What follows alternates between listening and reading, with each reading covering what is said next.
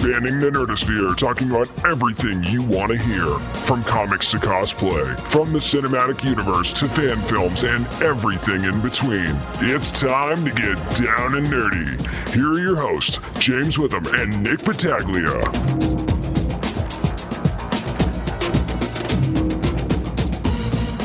Well, welcome to the star-studded edition, episode 108 of the Down and Nerdy podcast, where if you ever get caught wearing the same thing as X-23 Laura Kinney, you know she'll claw your eyes out. Bitch stole my look. That's right. You better watch that. Well, the only person we had to really worry about doing that is Mystique, because, you know, that's the only really shapeshifter that can... Steal the look, literally. Literally. Word for... Not just the look, like the DNA and everything else. So. Every wrinkle and orifice, she's got it covered. Bitch stole my mutant powers. I can just imagine Joan Rivers if she was alive. It's time for a new segment. Bitch stole my look. Or mutant... or Brotherhood... That's what we call them. Brotherhood stole my look. Careful, we don't want to hurt the pipes there. I'm James Witham alongside...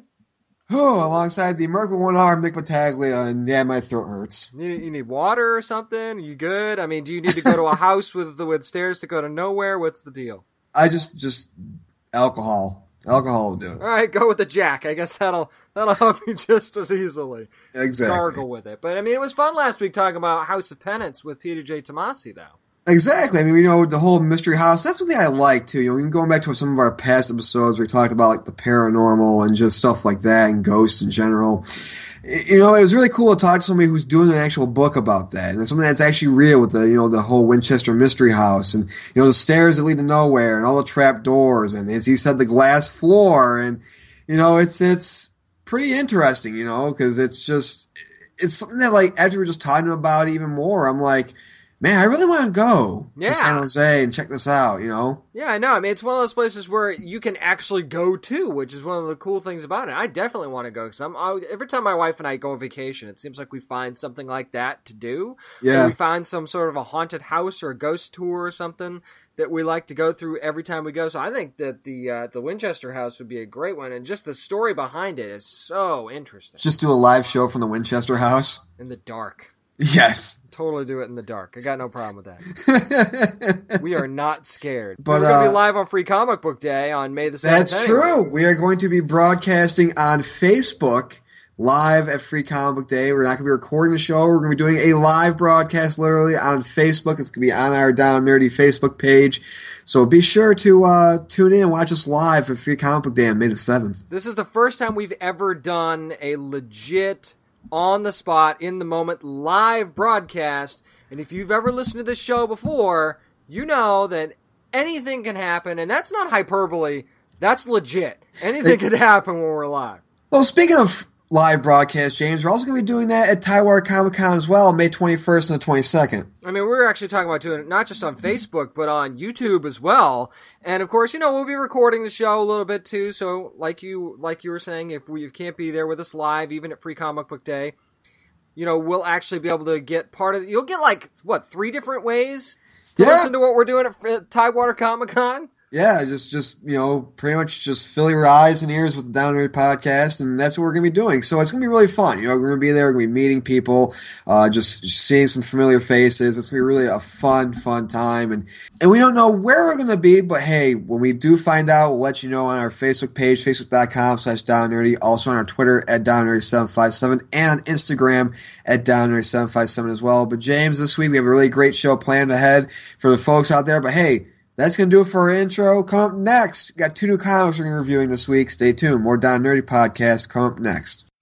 Hi, this is Peter J. Tomasi, writer for House of Penance, and you're listening to the Down and Nerdy podcast. Well, it's that time, nerds, where we get our long boxes, see what we're reading this week, because it's time to enter the Twilight Zone. And that's right, it's time for What We're Reading. Of course, this segment, as always, is brought to you by the fine folks over at Fancy Escape Comics and Cards on Aragona Boulevard. Go see Bob and all the great things he's going to have for the nerds that you love. And don't forget, we're going to be there on May 7th. We're going to be broadcasting a live show live on Facebook. So, James, I'm going to go first this week. Now, I grew up, I don't know about you, but I grew up a big fan of the Twilight Zone. I mean, there's so many good episodes of the Twilight Zone, especially when we're talking about, you know, the Shatner stuff from the Twilight Zone. Good stuff, man. It's really, really great stuff. So Dynamite Entertainment, I should say, put out this 4-part series. Now, it comes out next week on the 20th, but we got an early copy of it. Thanks to Dynamite for sending it to us. The Twilight Zone Shadow. Now, if you're wondering, yes, this follows the Shadow. And it's really, really cool. And now it's written by David Avallone as the writer. The art's done by Dave Acosta. The colors are done by Omi Remolante, and the letters are done by Taylor Esposito. Now, I can't go too much into this not because it's not out yet, but also because it's one of those things where there's just so many twists and turns and shocking moments. Typical Twilight Zone. Yeah, typical Twilight Zone. But it's really, really cool. So, I mean, again, it follows the Shadow, and what it does really well is that in true Twilight Zone fashion, mixes in the Shadow with a little bit of Inception feel to it. And it's multi-layered. And what I love about the writing by Avallone is that he gives the Shadow so many multi-layers. And, for example, you read like 5 pages about one thing with the Shadow, and then the game changes. And then it's another 5 or whatever, and then the game changes again. So it's like you're going in a dream, or you're going through this body of the Shadow pretty much. Wow. And it's just different identities you're pretty much seeing of the Shadow, and it's really, really good. The art is phenomenal. I mean, we both read Justice Inc. The art is pretty much the same as that, and that's one thing I like about these types of series when they do these Shadow series and Doc Savages and the Avengers series, is that the art is very consistent. It all has pretty much the same exact look, and the art is just phenomenal. There's some explosions in here which are really, really great.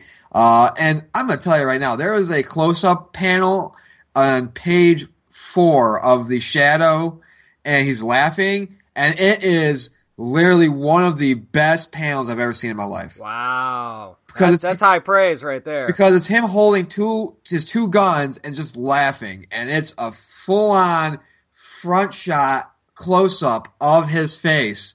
And the way the hat is hiding over the eyes and the shadowy, making it look, very shadow-like, is very great. And what's great about this, too, is that in the book, and this is what, again, going back to the writing, they make the Shadow a conflicted character. Huh. They make him question, who am I? I am this person. Kind of like, okay, going back to the first Spider-Man movie, that scene where Norman Osborn is having that talk where he's like, with himself in the mirror, and he's like, you are the Green Goblin, we killed them, kind of a thing. He's having that type of moment with himself throughout the book, in a sense. So much for the Shadow knows, then, huh? Apparently he doesn't know. Well, again, it's the Twilight Zone, so there are many twists and turns. And how could you know? Yeah, but the way that it is that, and that's what's really, really cool, is that, Ken Allard, who of course is the Shadow, the way they do it, again, it's I am the Shadow. No, you're Ken Allard, and it's very good crossplay between him and like these other people he's coming into his life. And it's kind of a myriad of different things. It's like Inception meets Twilight Zone meets Shadow meets a little bit of Groundhog's Day. That is not a combination that you hear very often. Right. But it's really, really awesome, though. And I can't, and this is a 4-part series, and that's one thing I love about Dynamite that they do, too, is that they don't expand these series too long. They don't make them really an ongoing series. They make these series special and unique, like I said, with The Avenger, with Doc Savage, with the Justice Inc., and now with Twilight Zone The Shadow. Making it a 4-part series is great. It's condensed. The way that the stories are written, it's really fantastic and phenomenal. This is a definite pull for me. I can't deny it. I love the Shadow. We both love the Shadow. Mm-hmm. They do him right, and they bring him much in this, Twilight Zone book. Because there's a Twilight Zone. It's not just a Shadow book. It's Twilight Zone. They make everything work, and they grab you. Within the first, 2 to 3 pages, you are instantly grabbed.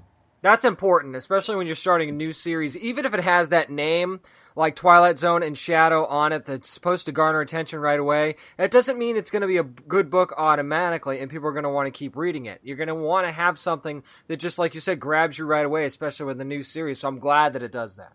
Exactly, and so, James, it's your turn to review something, and, well, you didn't have as good of a week as I did you? Well, unlike Uptown Funk, it's not too hot.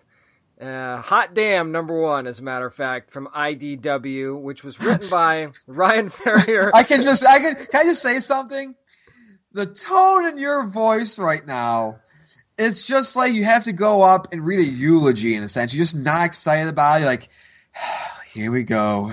Hold it together. Because there's actually kind of something like that going on. Oh, Jesus. Ryan Ferrier wrote it, illustrated by Valentin Ramon, and I just gotta tell you, man, this is one of the biggest, like, dude bro comics I think I've ever read in my entire life. And that's what's great about it, because, for people who haven't met James, or people who've listened to the show, he's not the dude bro type, especially if you met the guy.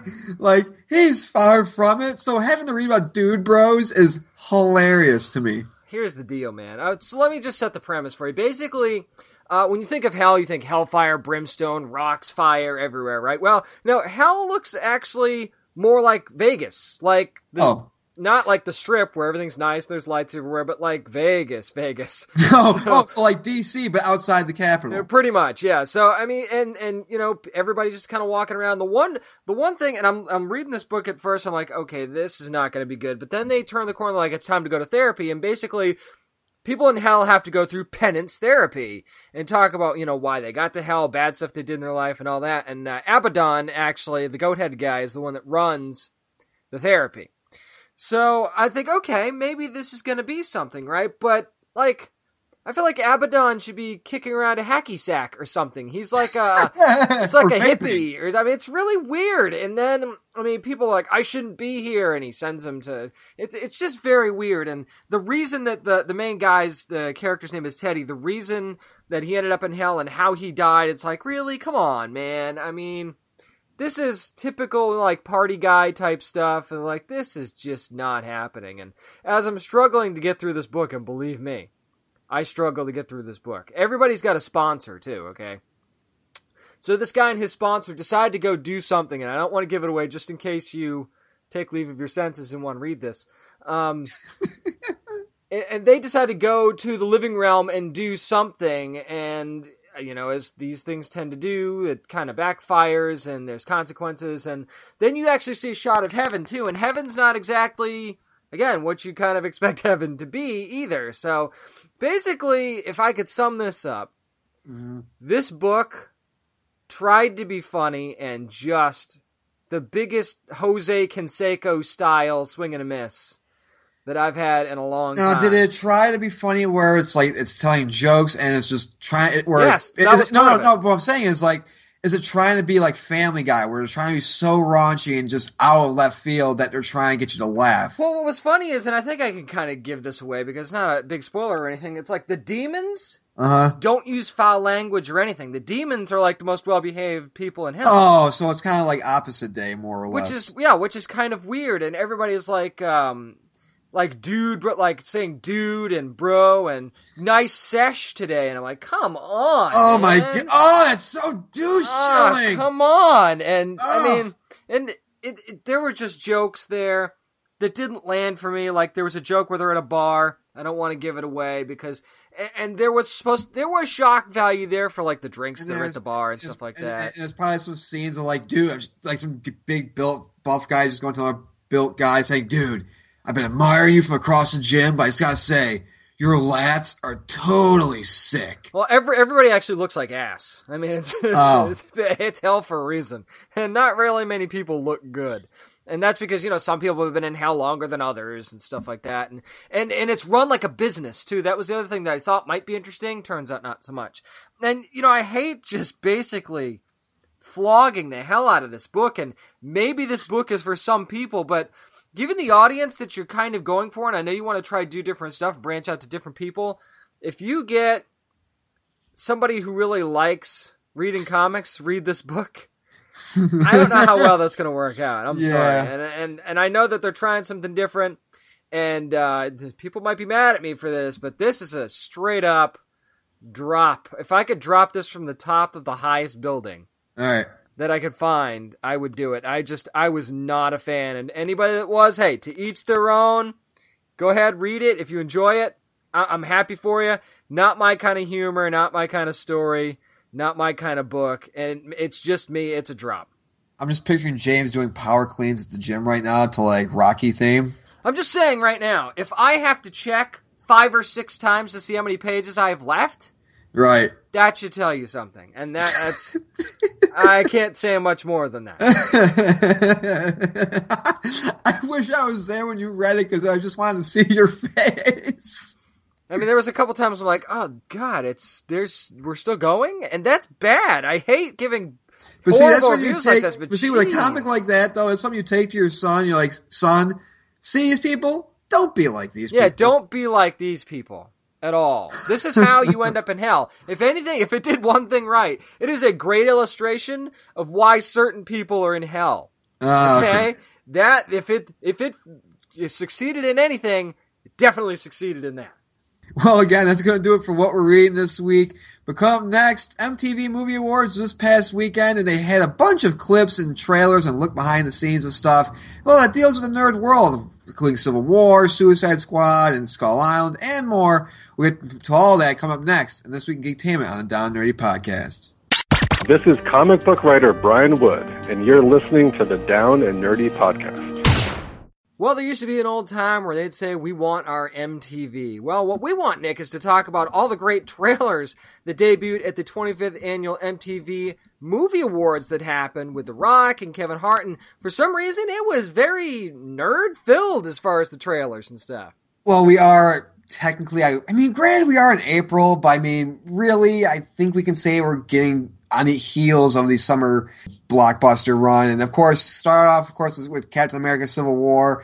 A lot of some new things we saw. One of the things that we saw was, of course, Red Wing, which of course is Falcon's companion. And now, of course, he's this robotic kind of, which is pretty cool. I'm glad he's not like an actual bird. I'm glad that they actually made him like this drone type of falcon or a bird. So that's pretty cool. We also got some new stuff as well we saw on it. Yeah, I like the scene with Scarlet Witch throwing Cap through the window kind of thing. We kind of see her get a little bit more involved in with the actual team. Actually, she didn't like throw him through a window maliciously. She was getting him up to another floor to kind of fight the bad guys kind of thing. And we got a good look at Crossbones as well, it looks like.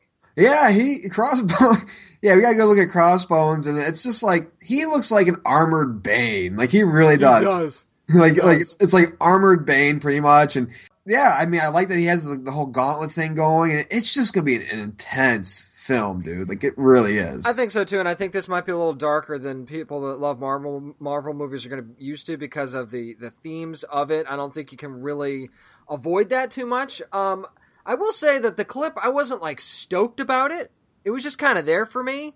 I mean, it's not that it wasn't cool, but I didn't see it and go, whoa, I'm stoked for this movie. Because I was already kind of excited for the movie anyway, but nothing in this clip made me go, wow, now I really can't wait to see it. You know what I mean?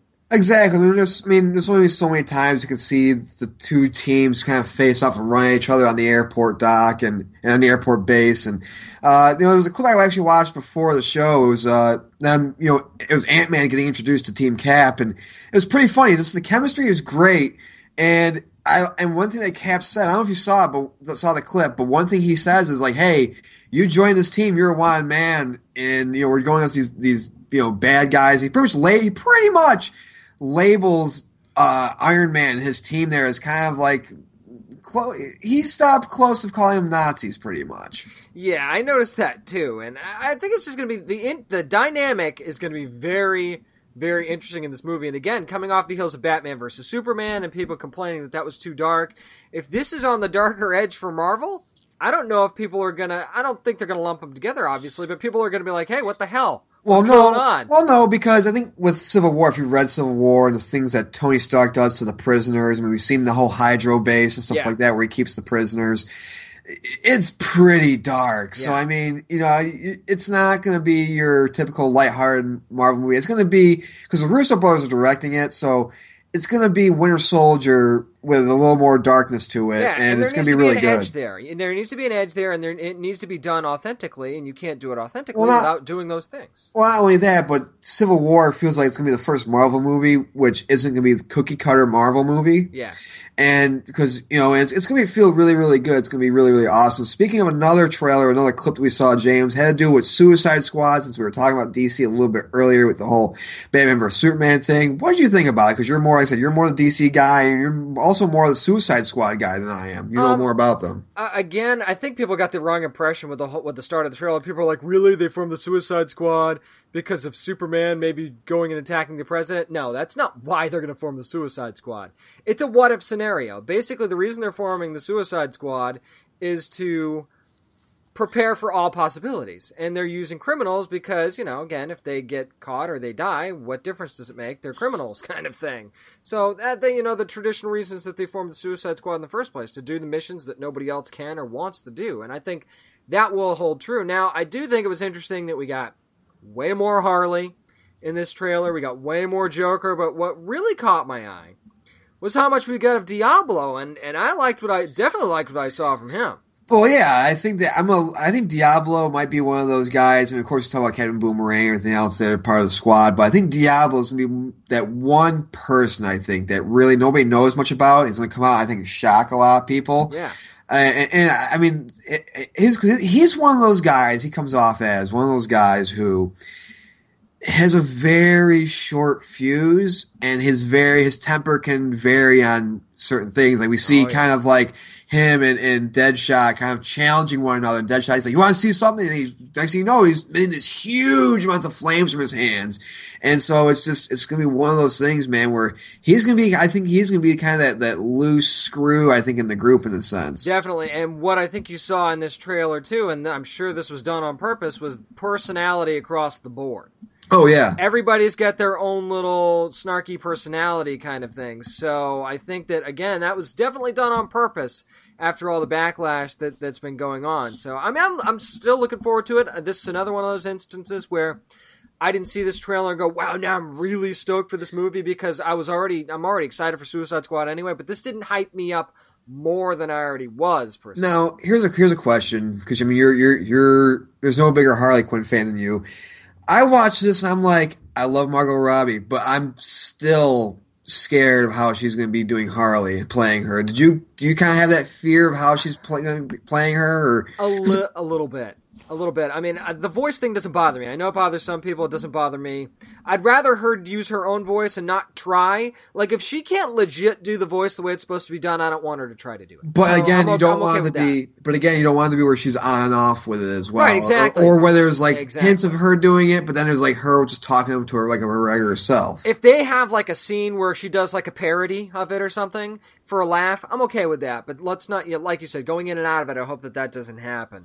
Right now, it's about the looks. It's about the that little look that Harley can give, or the attitude and stuff like that. It's as long as she kind of holds that, I think that we'll be fine. I don't think it's going to be the most authentic portrayal of Harley Quinn in the world, but I don't necessarily think it's going to be a bad one either. Well, and I want to kind of go back. I want to go backwards to your whole Superman thing about how I said, well, what if Superman came down here and grabbed the president and flew away pretty much? Well, from everything we're seeing, Enchantress is going to be the big bad in this film, just because we see the monsters that she has and everything else. And remember the scene, the actual real-life trailer where she's in looks like the Situation Room at the White House.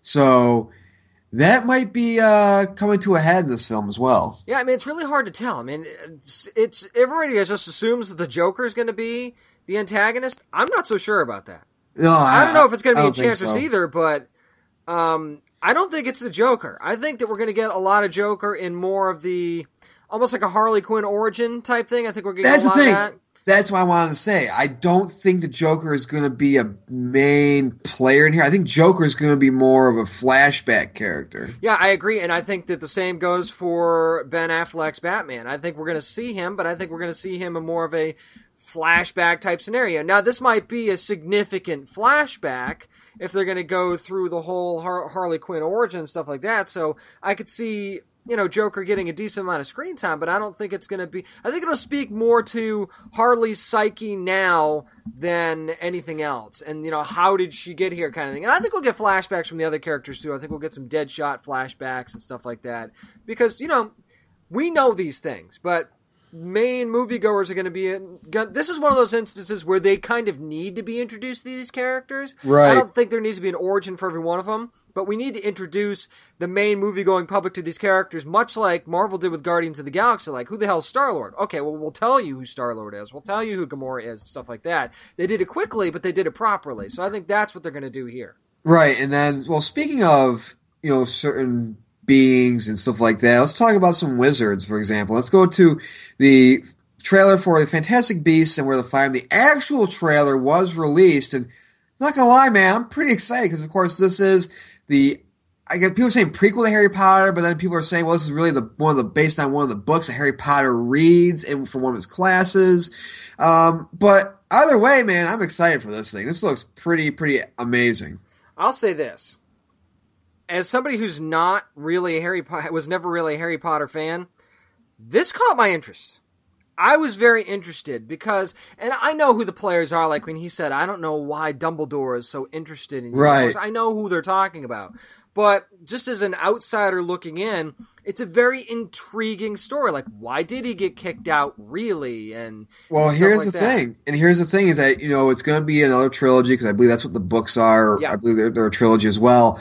But Eddie Redmayne, like his character, it's just one of those things where it's going to have a lot of things on screen that are going to be really eye-capturing. Like, for example, him going inside the briefcase and down what appears to be a flight of steps, deep into the briefcase. Mm-hmm. Just things flying around and everything else. And, the briefcase, I think, is going to be, I'm not going to lie, it's probably one of the biggest, toy sellers because it's like, you're telling me there's a briefcase where you can just flip a little switch on the knob and it just goes from muggle-worthy items to wizardy items and everything else. Cool, yeah. That's pretty amazing. I'm really excited for this because, it's one of those things where I'm a huge fan of Harry Potter. I grew up with the books. I also, of course, grew up with the movies as well.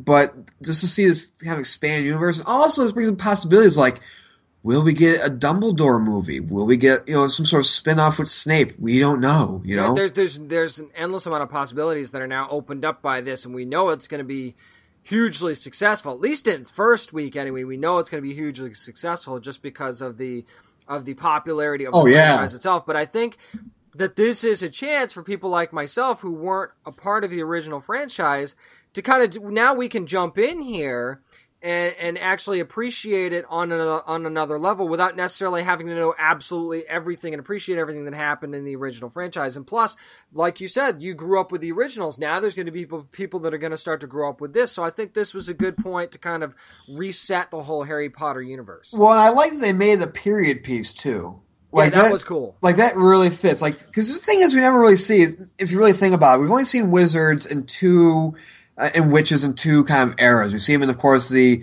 knights era, and the whole old age era back in those times, medieval times. And then we have the current times, the modern age. We never really see the 1940s, 1930s era, of wizards and stuff like that, and everything that was like that back then. And, one thing I really wanted to see is how magic evolves and how certain things evolve over time and spells and everything else. And I think, Fantastic Beasts and Where to Find Them is going to do that. I totally agree. And speaking of period pieces, we actually got a little peek at another period piece that's going to be set at the Vietnam War era, and one that you and I, once we found out that once this was announced, we were very excited about, and that's Kong Skull Island. Exactly, because of course, it has Tom Hiddleston who plays somebody going to this island, as well as you have Brie Larson, playing this kind of photojournalist, kind of this journalist who's not really. Who's really anti-war and very anti-reason why they're going on this trip. And then along the way, what we see is giant bones and everything else. So one thing I really hope we see in Kong Skull Island is I really want a vast diversity of monsters. I don't want it to be, let's just focus on the humans and this thing that might be chasing them or whatever. Right. I want an array of beings. I want an array of monsters. I'll tell you what, when you see that skeleton and that behind-the-scenes footage, it almost looks like a woolly mammoth skeleton. Yeah. I mean, it really did. So I think by seeing that, they might be telling us, hey, there is going to be a wide variety of monsters. Of course, you want it to focus on Kong, because that's who the movie's named after, and that's kind of like your big moneymaker right there. But I agree. I would like to see, at least in their travels of, hey, what the hell is going on this island, that we see some other things, just like Jurassic Park. in any iteration didn't simply just focus on the T-Rex. They gave you other dinosaurs as well. So I hope that I'll agree with that. We get some other creatures of some kind in this movie. Exactly. I mean, can you imagine? I'm just waiting for like one of the lines to be like, "Welcome to Skull Island," like like very Jurassic Park-esque. Yeah, and then you could just do the Peter Griffin thing and be like, "Done, you said it." I know, right? To do the whole John Hammond thing, just like walk out, but.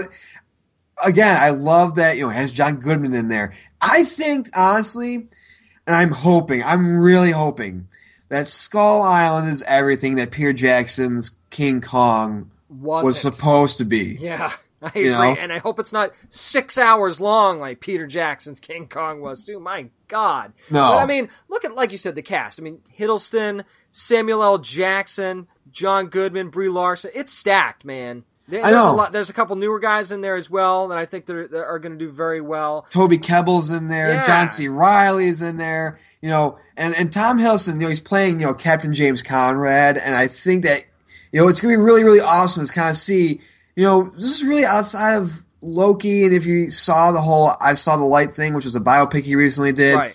This is really, and of course, you have the whole thing he did with Guillermo del Toro. Crimson Peak. No, Crimson Peak. Well, he's also doing a miniseries called Night Manager as well. That's right. He's got a lot of other stuff going on. So I do like that. He's branching out. Yeah, we're going to see him outside. And I think that he has Loki to thank for that.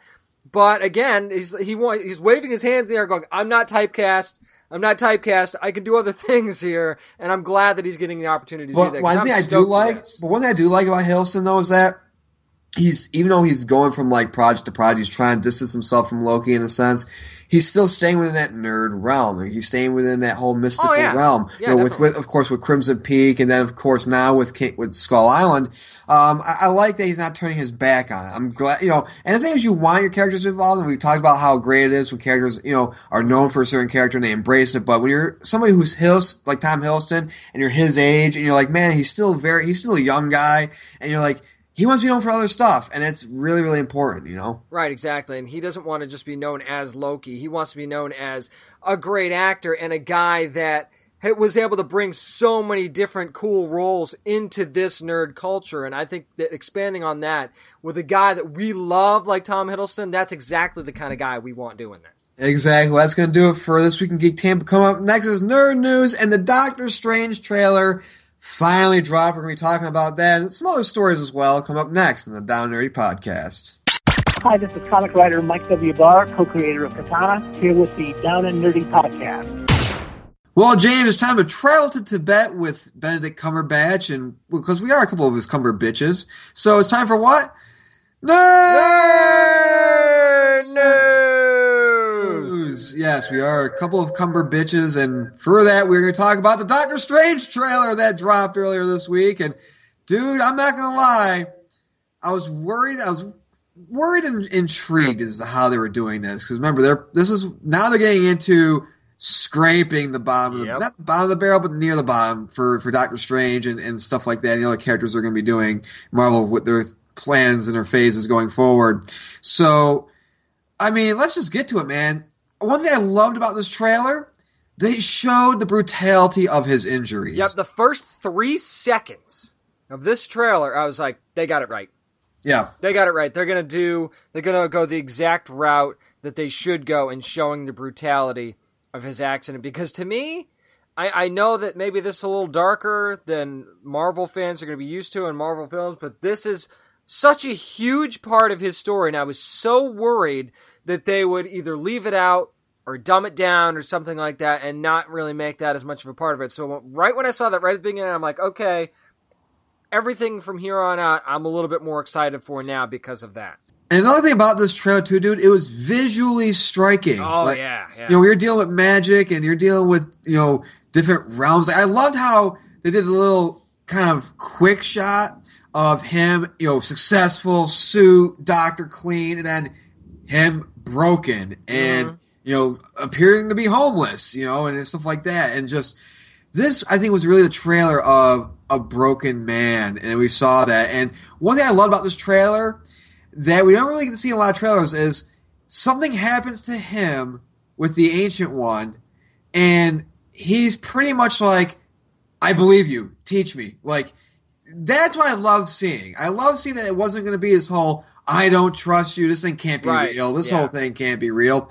You know, it's him reacting, saying, oh my God, you just threw me through all these different realms, and the fact that you knocked the soul out of my body, literally, teach me. I want to learn how to be the Sorcerer Supreme and stuff like that. And the thing I love about Benedict Cumberbatch, and it's in that scene, is the face that he makes right before he says, teach me. Yeah. Only Benedict Cumberbatch can make that face. I mean, it's just, it's this utter sheer, like, surprise and excitement at the same time, and the way he just delivers it, it's like, yeah, let's learn some stuff. I like you said utter, because I'm like, I remember how people were saying he looked like an otter, like there were like otter photos floating around, like, Benedict Cumberbatch looks like an otter, so I'm like, oh my God. He looks like an otter, they've made him out of chocolate, all kinds of different stuff.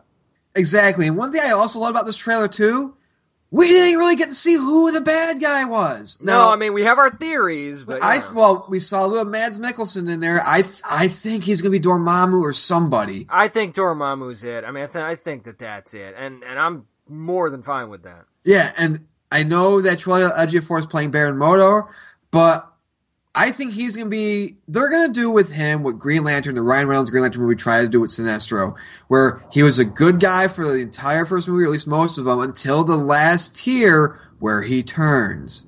Well, and they need somewhere... Yeah, they need somewhere to go for a second movie. So, and I think that's exactly what they're going to do. And don't forget, the jealousy there has to build as well with the training with the Ancient One and stuff like that. So I think that'll build throughout the movie as well. And I honestly think this movie could go from being one of those, like you said, the one on the radar with Marvel where you go, I don't know, is this where the chink in the armor is going to happen because not a lot of people are familiar with this. This could be one of those ones where Doctor Strange could, like, rocket ship up to one of the most successful Marvel movies, because if people give it a chance, like you said, with it being so visually striking, Benedict Cumberbatch's performance, and it's actually a really good cast, I think this one really has a shot to be way more successful than people think it's going to be. Right, and the thing is, too, is that, again, you have Benedict Cumberbatch, Twilight Ejiofor, you have Tilda Swinton, you have award winners, you have Mads Mikkelsen in there as well, you have these great actors, and, you know, who else to bring this Doctor Strange into the world, you know?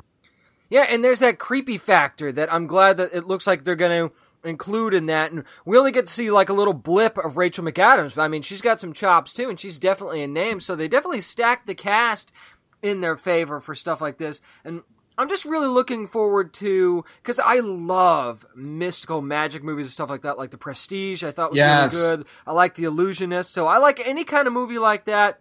I'm in already, but especially now that it's Doctor Strange. So what are you hoping to see going forward out of this movie? I just really want to see some kick-ass effects. I'm not going to lie. I really want to see him, you know, literally, I'm not saying this just because you're my, you know, working with me on this as well, but I want to see, you know, the magic and just the sorcery of this and everything else, and just the mysticism and everything. And it was a pun I was thinking in the back of my head, but luckily in the back, like just then, I just like, nope, not going to say it. Nope, back in the chest. So old Nick went up and beat pun. Pretty Nick much. to a pulp? Okay. Pretty much. What happened was my soul left my body and kicked me right in the head. It's like, no. No. So going on to our next story, James, we're staying within the hero realm, the movie realm, because, well, we wanted it. We had a feeling that it was coming since he was announced to be playing Batman. Yes, we are getting a solo Batman film, both starring and directed by Ben Affleck. I believe he's also going to be writing with Jeff Johns as well, because they were talking about how he was doing something with Johns, where they wasn't saying what it was, and I think this is what it is. I think he's co-writing the script with Jeff Johns. Remember, this was a rumor in Comic-Con last year. Yeah. And now we're finally finding out that this is actually going to happen. Of course, this was reported at the Warner Brothers part of CinemaCon this past week, and I gotta tell you, I'm actually excited because Affleck's shown that when he involves himself in a movie like this, like he did with Gone Girl and a couple of other things, I think The Town was another one that he did, when he involves himself like this in a movie, it usually ends up garnering a pretty good result. So I'm actually excited, and the fact that Jeff Johns is going to be involved as well, I mean, that's some powerhouse names right there. There's some credibility. Right. Well, like I said, I don't know, I remember how they said that he was writing it with Jeff Johns, he was working on something with Jeff, but again, it's one of those things where it hasn't been announced yet, but I think it's going to happen. I think he's going to be doing the whole writing, acting, and directing thing. And if John's on it, if he's on it or not, whatever, it's going to work out. But again, if you go back to our Dawn of Justice review, we said the one shining beacon of that movie, even though it was a really dark movie, was Ben Affleck's Bruce Wayne Batman, where he really was the best Batman I think we've ever had. And I think best Bruce Wayne as well. Yeah, I think that we've seen Batman be done right, but not Bruce Wayne, or Bruce Wayne be done right and then not Batman. And I think I'm very comfortable saying that Affleck is the first one that's gotten them both right at the same time. And I agree, he was a shining beacon in that movie. I mean, I loved Gal Gadot too, but yeah, Batman was the highlight of that movie for sure. And now here's my question with this, is when are we going to get it? Because remember, DC has 10 different movies planned up until 2020. Now, those 10 movies, of course, you have Man of Steel 2, Justice League 1, Justice League 2, Wonder Woman, Aquaman, Cyborg, Flash, Suicide Squad, and we're going to have Green Lantern Green Lantern Corps. Yeah, Green Lantern Corps was the other one. So pretty much you have all these different movies, but Batman really wasn't on the original slate. So 2021, are they going to do some shuffling? They're going to sneak it in before that. They've got to. I mean, there's a chance. Let's put it this way. If Wonder Woman comes out and does well, right, I don't think that, or even Suicide Squad. Let's say Suicide Squad does well, Wonder Woman follows that up, does well. I don't think there's going to be panic to get this done right away, but you also have to remember Ben Affleck's schedule too. Right. And we want to get him, I don't think we'll see him in the suit before, well, obviously in Suicide Squad for however much he's in that, but until Justice League after that. Yeah, I think that if anything, here's what they're going to do. I think they're going to end up moving Cyborg, I would say. If any of the movies are going to be moved, I think Cyborg, or maybe even Green Lantern Corps, because Green Lantern hasn't really been brought into this universe yet. And they're just not sure, I think, about Green Lantern yet, what they want to do. Right, and so I think that they're going to throw it, I would say, earliest 2018, latest 2019, 2020, around there. But I mean, I'm excited for it, man. I can't really wait for it. And now here's the thing, if we don't see it till 2020 or 2019 or whenever, more than likely it's going to be a Hall H kind of a deal at SDCC, of course, San Diego Comic-Con. Some news coming out of there as well. Something that we've been clamoring for. Because, we cover SDCC, but right now we just don't have the means to get out there. But, so anyways, our coverage is going to be a little bit expanded, and here's why. Because now, SDCC, through their channel that they're going to be having, they're going to be posting all the panels and stuff from the Hall H stuff, which is pretty cool. Yeah, and it's actually going to be a video on demand channel. So, I mean, you can watch maybe some of them live, and maybe even get uncut versions of certain panels and stuff like that. But here's the kicker to this whole story, and this was a little update from Comic Book Resources. They said that many of the Hall H programs are going to be there, but some of the studio agreements might mean some of the panels are exempt from the channel. So, like, say Warner Brothers doesn't want to participate in the channel, we wouldn't be able to see the Warner Brothers Hall H panel. I'm not saying that they are, but that's, just like an example. So not necessarily everybody is going to be a part of this. So do you think more people are going to opt in or not, or opt out on this? I think more people, I think the people who are going to opt in on this, I think are, because either way, I think people are still going to camp out for the Hall H stuff, because again, also updated from the Comic Book Resources story that, even if certain studios do participate in this, they can say, hey, we're showing a trailer, you can't show this, and stuff like that. Which I think really takes the wind out of a lot of the sales of this, because it's like, you look at E3, you have unlimited access to all their panels and stuff like that at E3, and all their presentations at E3. All their trailers go up immediately, and you can watch the trailers being shown live as well with the audience, even if you're not there. Right. I understand that SDCC and Comic-Con International want to make money, because at Hall H is how they make money, because they say, hey, you buy a ticket to this, but an extra $100 or so, you can get the Hall H pass as well. I understand that. And I understand that they say, hey, we want to make this, you don't want to rob fans who've paid to see the Hall H stuff. Well, listen, tough. There are millions of people who can't make it to Hall H because they want to see another panel at a different time, or maybe they can't make it to Comic-Con International at all. It's all about being open to people. And it's like, it's kind of like one of those things. It's like buying a ticket to a baseball game. You don't know if it's going to rain that day, but it's like, hey, you buy a ticket to this, guess what? You're there. You are there. Right. You can say you were there and you got to see it. Now, I understand if they're saying, hey, we're showing a new, the first episode of The Flash or whatever. I understand not showing us that. You can't show that, right. But in a day and age where it's like, come on, because a lot of the trailers do get quote unquote leaked out immediately afterwards. Right. And if you're Warner Brothers and you're coming off the whole Batman vs Superman thing, you want some good vibrations, so some good feelings going to this. So why not say, hey, we got a trailer for the Wonder Woman movie. Here you go. It's one of those things, man, because it's like you shouldn't shy away from that. You should get as many people as pumped up about stuff as needed and as necessary. Right, and you've got Paramount and Sony and everybody that has their Hall H panels, and some were more successful than others last year. So I think everybody wants to have those good vibes. And like you said about the trailers, come on, people.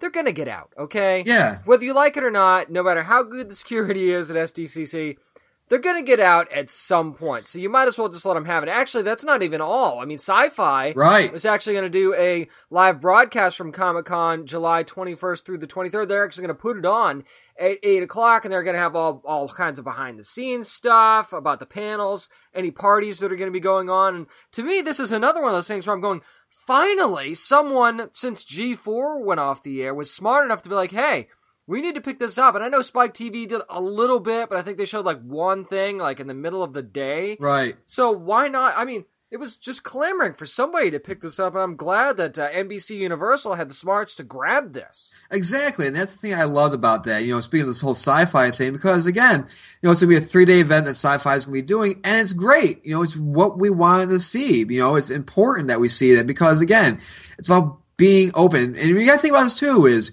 it's called Comic-Con International. You get people from all over the world to come here. Well, there are people who are all over the world that want to see stuff. People who are in Japan and in wherever want to see these panels. And because, you're not just releasing these movies in America, you're releasing them worldwide.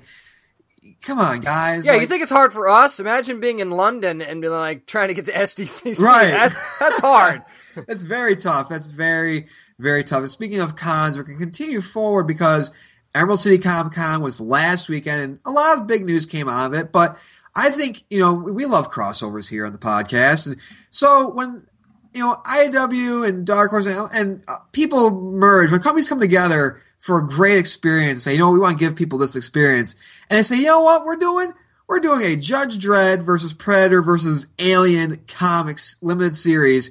Yes. Wow. Yes. And I mean, yes. You just look at the cover art for that. First thing that they released, it's like, wow, Glenn Farby, great job on that cover. And I mean, it's actually going to be written by John Layman. Any fans of the Chew, you know who he is. And then Chris Moonaham, who actually did Predator, Fire and Stone. So, I mean, that kind of makes sense that you would have him in there. And I mean, they actually released, just a couple of images from it. And yeah. Wow, man, I am so excited for this. I mean, I'm pumped because, it's taking place where it's like, it's in the South. Apparently it's going to be in Alabama, and there's this, like, mad scientist who has this DNA of, he has, like, these 3 things. He's like, okay, I have, like, the DNA or whatever of a xenomorph, and I have this thing that belongs to a predator. I'm going to create these things or do whatever with these things, and I'm going to use Judge Dredd and his other judges as, as their prey, and it's gonna be really fun, dude. I'm excited for this. I mean, I don't know what you sentence a predator or a xenomorph to once you judge them, but I don't think it's gonna go down quite as easy as it has for Judge Dredd in the past. I mean, now granted, we've got to wait until July 27th for this. Right. That's not that far down the line. And by the way, what does that fall right around the time of? San Diego Comic-Con. It's a little bit after San Diego, so are we going to get even more of a sneak peek at San Diego Comic-Con, or maybe even a little bit of an early release because of that? I'm very curious to see if we do that. Now, like you said, I love the fact that crossovers are becoming more commonplace now. All the publishers are deciding, you know what? We've got great properties. People love to see these properties come together. Let's make this happen. It'd be like if back in the day, if WWF and WCW decided to just do one pay-per-view, be like, you know what? Let's have the worlds collide. Let's do one versus the other. Like legit, not when Vince McMahon bought him. Like if they legit decided to do like one pay-per-view, right, people would have loved that. And we're getting a lot more of this stuff that we thought was never possible because this side owns this group and this side owns the other group. people are starting to work together, and we're getting some really cool stuff because of it. Right, and you question, like, what can you charge a xenomorph with? Well, I mean, you put the egg on the ground. Isn't that kind of considered littering? I think it kind of is. At least the shells. You got to pick up the shells? Yeah. At least, I mean, come on. Maybe 10 days ISO cubes. I don't know. Nobody's going to sweep the mean streets of Alabama of eggshells. Come on. I don't think anybody sweeps the mean streets of Alabama right now. Are there mean streets in Alabama? There is. I've never been to Alabama. I wouldn't know. I've been close, but not there. I have a couple friends live in Alabama. Oh, yeah. Mean streets? Oh, yes. There are mean streets in West Virginia. I can tell you that, oddly enough. Oh, man. That's not the same. But, no, it's really, really exciting. Again, July 27th is going to be awesome. And, I mean, again, the art just looks phenomenal. I mean, just a little piece of a panel that we got that has Dredd's helmet, the egg, that has the face hugger in it, and then the mask of the Predator. How could you just not get excited? I literally want to blow that up and frame it. Yeah, let's do that. I mean, that's like one of those commissions you'd ask for at a con. Oh, yeah. Never thinking that it's actually going to happen, and it is. Oh, yes, exactly. And that's going to do it for Nerd News this week. But come up next, Chris Vance, that's right, Non from Supergirl, is coming on to talk about the season finale of Supergirl. And that's going to come up next in Down Nerdy Podcast, and we shall kneel before Non. Hi, this is David Hale from Supergirl. You're listening to the Down and Nerdy Podcast. Well, we've been excited all season for Supergirl. It's been a great, great first season. Getting ready for the finale this coming Monday, and it's going to be the big showdown between the Kara Zor-El family, and guess who else? Yeah, it's Non, and we have Chris Vance on the show with us this week. Chris, how you doing today? Very well, sirs, very well. How are you doing? We're doing very well. So what's it been like gearing up for the finale and leading up to it? For me, not so crazy. I think for Melissa and Micard and Kyler and, the whole central cast there, Callista, it's probably been nuts. But for me, not so crazy. I've kind of done my bit for the season, and, I'm sort of at home chilling out and doing a few other things. But for those guys, I imagine it's nuts. For me, it's not so bad. I get the pleasure of talking to you guys, etc., etc. There we go. We appreciate that. As a matter of fact, speaking of Non, when you first see him early in the season, it's kind of easy to draw the conclusion that he's irrational and that he's evil. Then the more you hear from him, especially in the last episode, I mean, despite his methods, he's kind of making a pretty interesting case. So do you think that Non actually sees himself as evil? I don't think so at all. No, I really don't. I think he sees himself as fulfilling his wife's destiny, or his ex-wife's destiny. I think he's fulfilling her passion, her vision.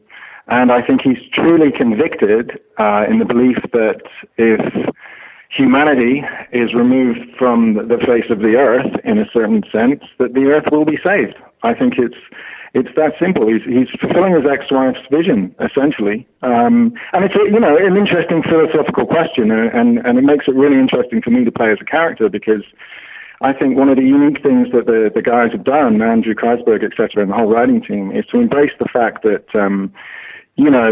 it was a sort of Kryptonian fault that the planet of Krypton was destroyed in the past. And here's the thing, guys, maybe there is a philosophical parallel with what the human race are doing to the planet Earth at the moment. And I think it's very brave for them to sort of tackle those philosophical issues as an underlying theme that runs through a great, fun superhero show.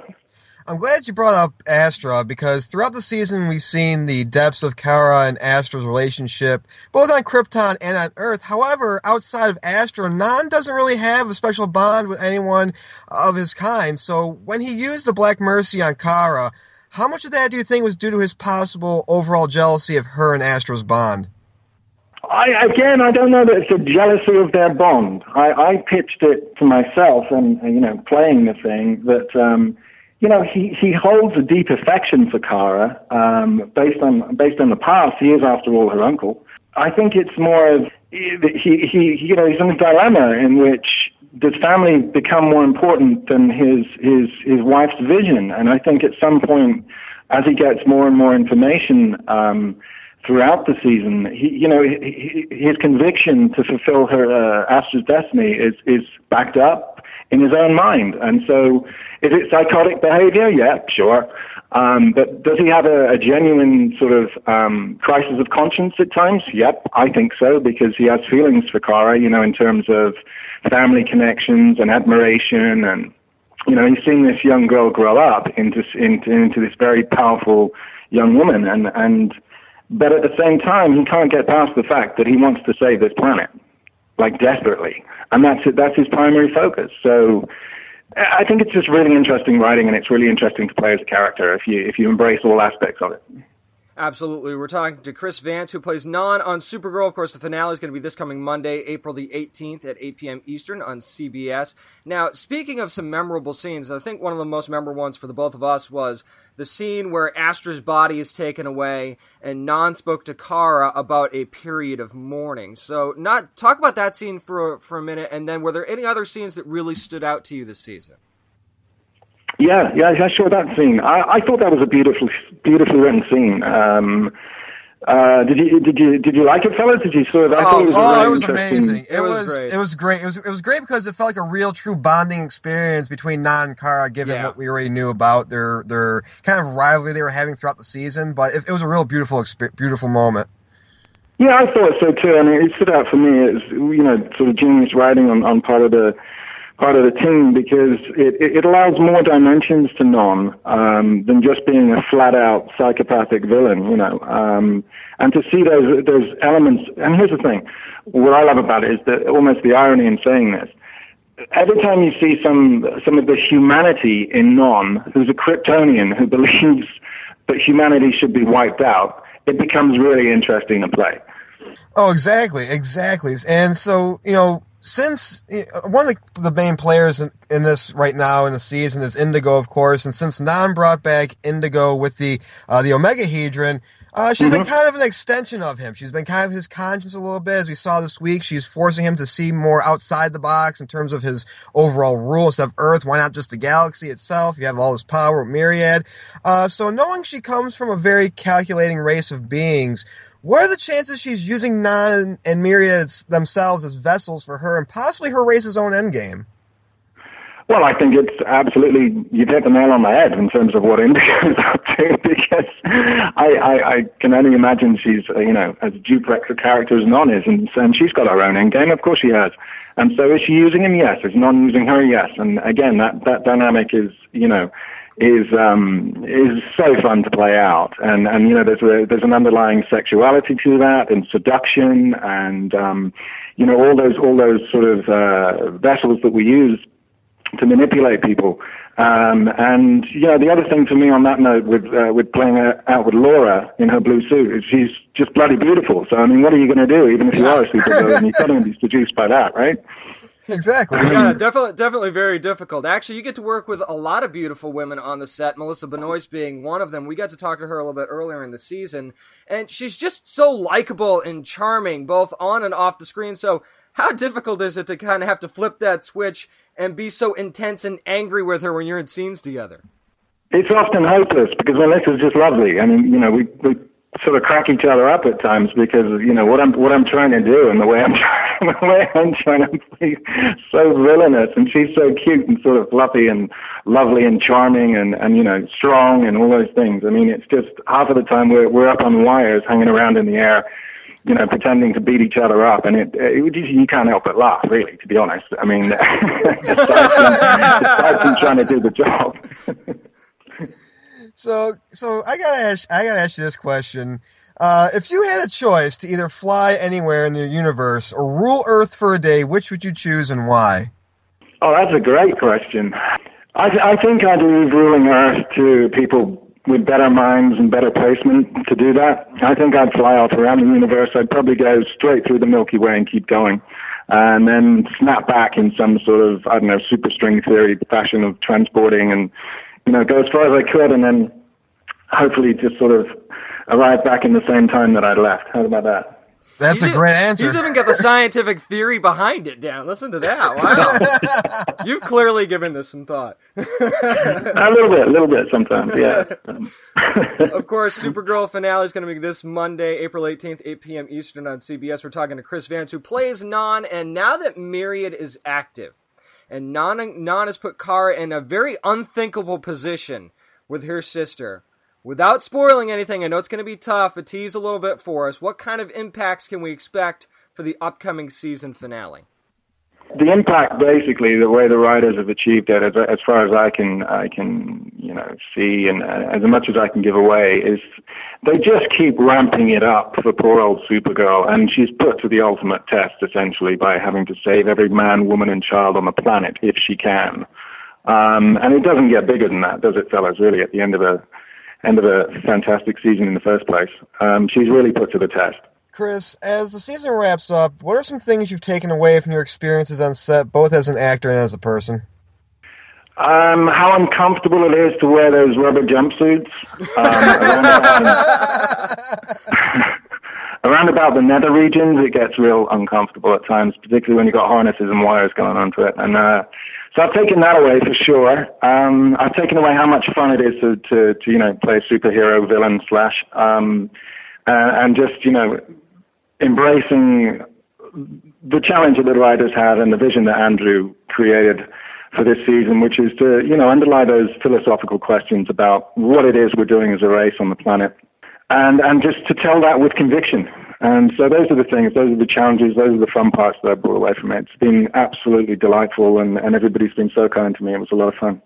We can definitely echo that sentiment. It's been a fantastic first season. We're actually kind of sad to see it come to an end this coming Monday, April the 18th. We're hoping to see much, much more from Supergirl in the coming years. And, of course, from Chris Vance, who plays Non on the show. Chris, thank you so much for joining us this week. Thank you, fellas. I've had a real pleasure. Thanks for having me on. It's been delightful.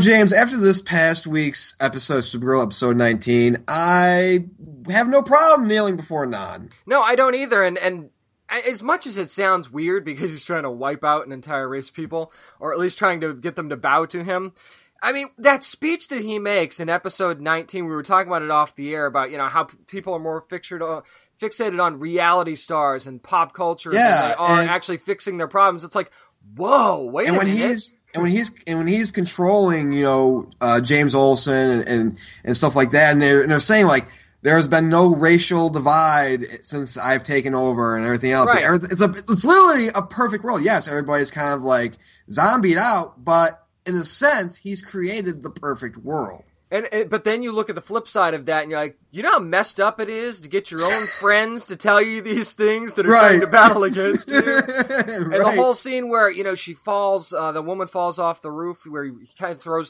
he makes 3 people jump off the roof, she can only save 2, and then they tell her how she couldn't save her. It's like, that's messed up. But again, that just goes to show how great of a character Non is, and just how much of a vindictive villain he can be. So, I mean, talking to Chris was just fantastic. Just a lot of great information leading up to the finale, of course, which is going to be this coming Monday, the 18th. And I'm excited, man. I really want, more Supergirl episodes, and I really, really want more. I do too, and I really hope that soon we get an official announcement that we've got the renewal for the second season. I think it's coming. I mean, I think that they're waiting for that big moment where we can be like, yeah, Supergirl's renewed. I think they're kind of teasing us a little bit over there at CBS. So hopefully we get an announcement of the second season renewal soon. If you haven't seen any of the first season of Supergirl, first of all, shame on you. Second of all, get caught up, because it was an amazing season. It's one of those shows that I think we were just kind of waiting for, and everybody's been so good on the show. Well, yeah, I liked when we were talking about the scene, where Astra's body is being, floated off into space pretty much, and they have that little funeral and mourning scene between Non and Kara. I like that Chris, asked our opinion on that, because it was cool, because it's like, hey, we get to tell him, like, hey, it was an amazing, touching moment, because it was. Like, I almost cried, because it was such an amazing and touching moment, because, again, I think in comic book writing and just TV writing, there's no better scene, I think, you can have than an antagonist and protagonist kind of coming and uniting, even for a brief moment, over something. Right. Whether it's be drastic or what. But the fact that when they unite, it's such a magical and even a touching moment at times. Yeah, because, and like he said, it kind of humanized him and showed a different side to Non at that point, because when he was making that speech about how he was going to give her a period of mourning, and you're like, this guy he does care, and he actually has honor, because before that, you didn't really get the sense of that, because there were, remember, because Astra was the one that kind of seemed to be pulling back, and Non's like, we need to do this. But then in that moment, it's like something changed. So for him to be able to evolve the character like that, bravo to Chris Vance and the writers, because that was just a phenomenal moment. Exactly. And the thing I love, too, is just, when I asked him about the whole jealousy aspect of it, because remember, Astra didn't want Kara to be harmed, and Nan went and did the whole, he pretty much trapped her in that Kryptonian dream world and using the Black Mercy, and that got some displeasement. And it kind of caught a little bit of an ire from Astra did from her. And so it was kind of like, okay, did he see her as like, hey, this is my wife and yes, this is my niece, but I see my niece and my wife have a bond that maybe I don't really have with my own wife, And it was just, that's why I asked him about that. I loved his answer, by the way. And it was just, it's really cool to get into the not only the mind of an actor, but just, especially when you're playing a role like Nan, where it's like there's so many multi-layered. Like I talked about a couple weeks ago when we were talking about Winona Earp. I said it was great having Doc Holliday, that person who's in that area of gray. We have that with Nan, where he's in that. I would say he's not. He was a villain, yes, but he has a lot more gray to him, I think, than people lead on. I actually can't wait to see if we get that Darth Vader moment in the finale where Indigo's about to do something and he just kind of picks her up and throws her or something like that. Or he has that change of heart kind of thing. I know, or like she's about to stab Kara with her fingers and he just like gets in front of her and just takes the brunt of it. Now, these aren't spoilers, by the way. We haven't actually. No. Yeah, so don't think that, just spoiled the finale. No, we didn't do that. This is us just talking. No. This is just two fans who love the show so much, and we just are excited to have Chris Vance on to talk about the season finale. Of course, it's going to come out this coming Monday, the April 18th on CBS. So again, thanks to Chris and thanks to CBS for helping us put this together, talk about Supergirl. And that's going to do it for us here on the Down Nerdy Podcast. But hey, guess what? We're all over social media. Just hit us up, facebook.com/downnerdy. We're also on Twitter and Instagram at downnerdy757. And on Twitter, I'm at Merc with one arm, Mr. Witham. I'm at James Ace Witham. Yeah, and if you want to find us online, please do that. downandnerdypodcast.com. Got a whole bunch of stuff up there. We review a couple of other comics that we don't review on the show. There's a This Week section. Not only will you get to find out everything that's going on this week's show and kind of follow along, but get this, you can actually buy the first season of Supergirl digitally right there on our website on the This Week section, downandnerdypodcast.com. Exactly. Don't forget, May 7th, that's Free Comic Book Day. We're going to be at Fantasy Escape Comics and Cards on Aragona Boulevard in Virginia Beach doing a live show. We're going to be broadcasting that show live on Facebook, and then May 21st and 22nd, we're going to be at Tidewater Comic-Con. We don't know our locations yet, but when we know, we'll tell you. And guess what? We're going to be broadcasting live. We're going to be recording the show as well. We're going to put it up on our SoundCloud page. But we're also going to be broadcasting live on both Facebook and on YouTube. So if you can't make it to the con, if you're somebody and you're overseas or in another state, or even if you're in the state of Virginia and you just can't make it to Virginia Beach for Tidewater Comic-Con, guess what? We're doing a show live on Facebook and YouTube. So there you go. That's your gateway to get into the con and get all the access and info that you need, and everything that happens at the con. And as always, I leave you with this. Practice safe comic book reading. Always bag and board your comics.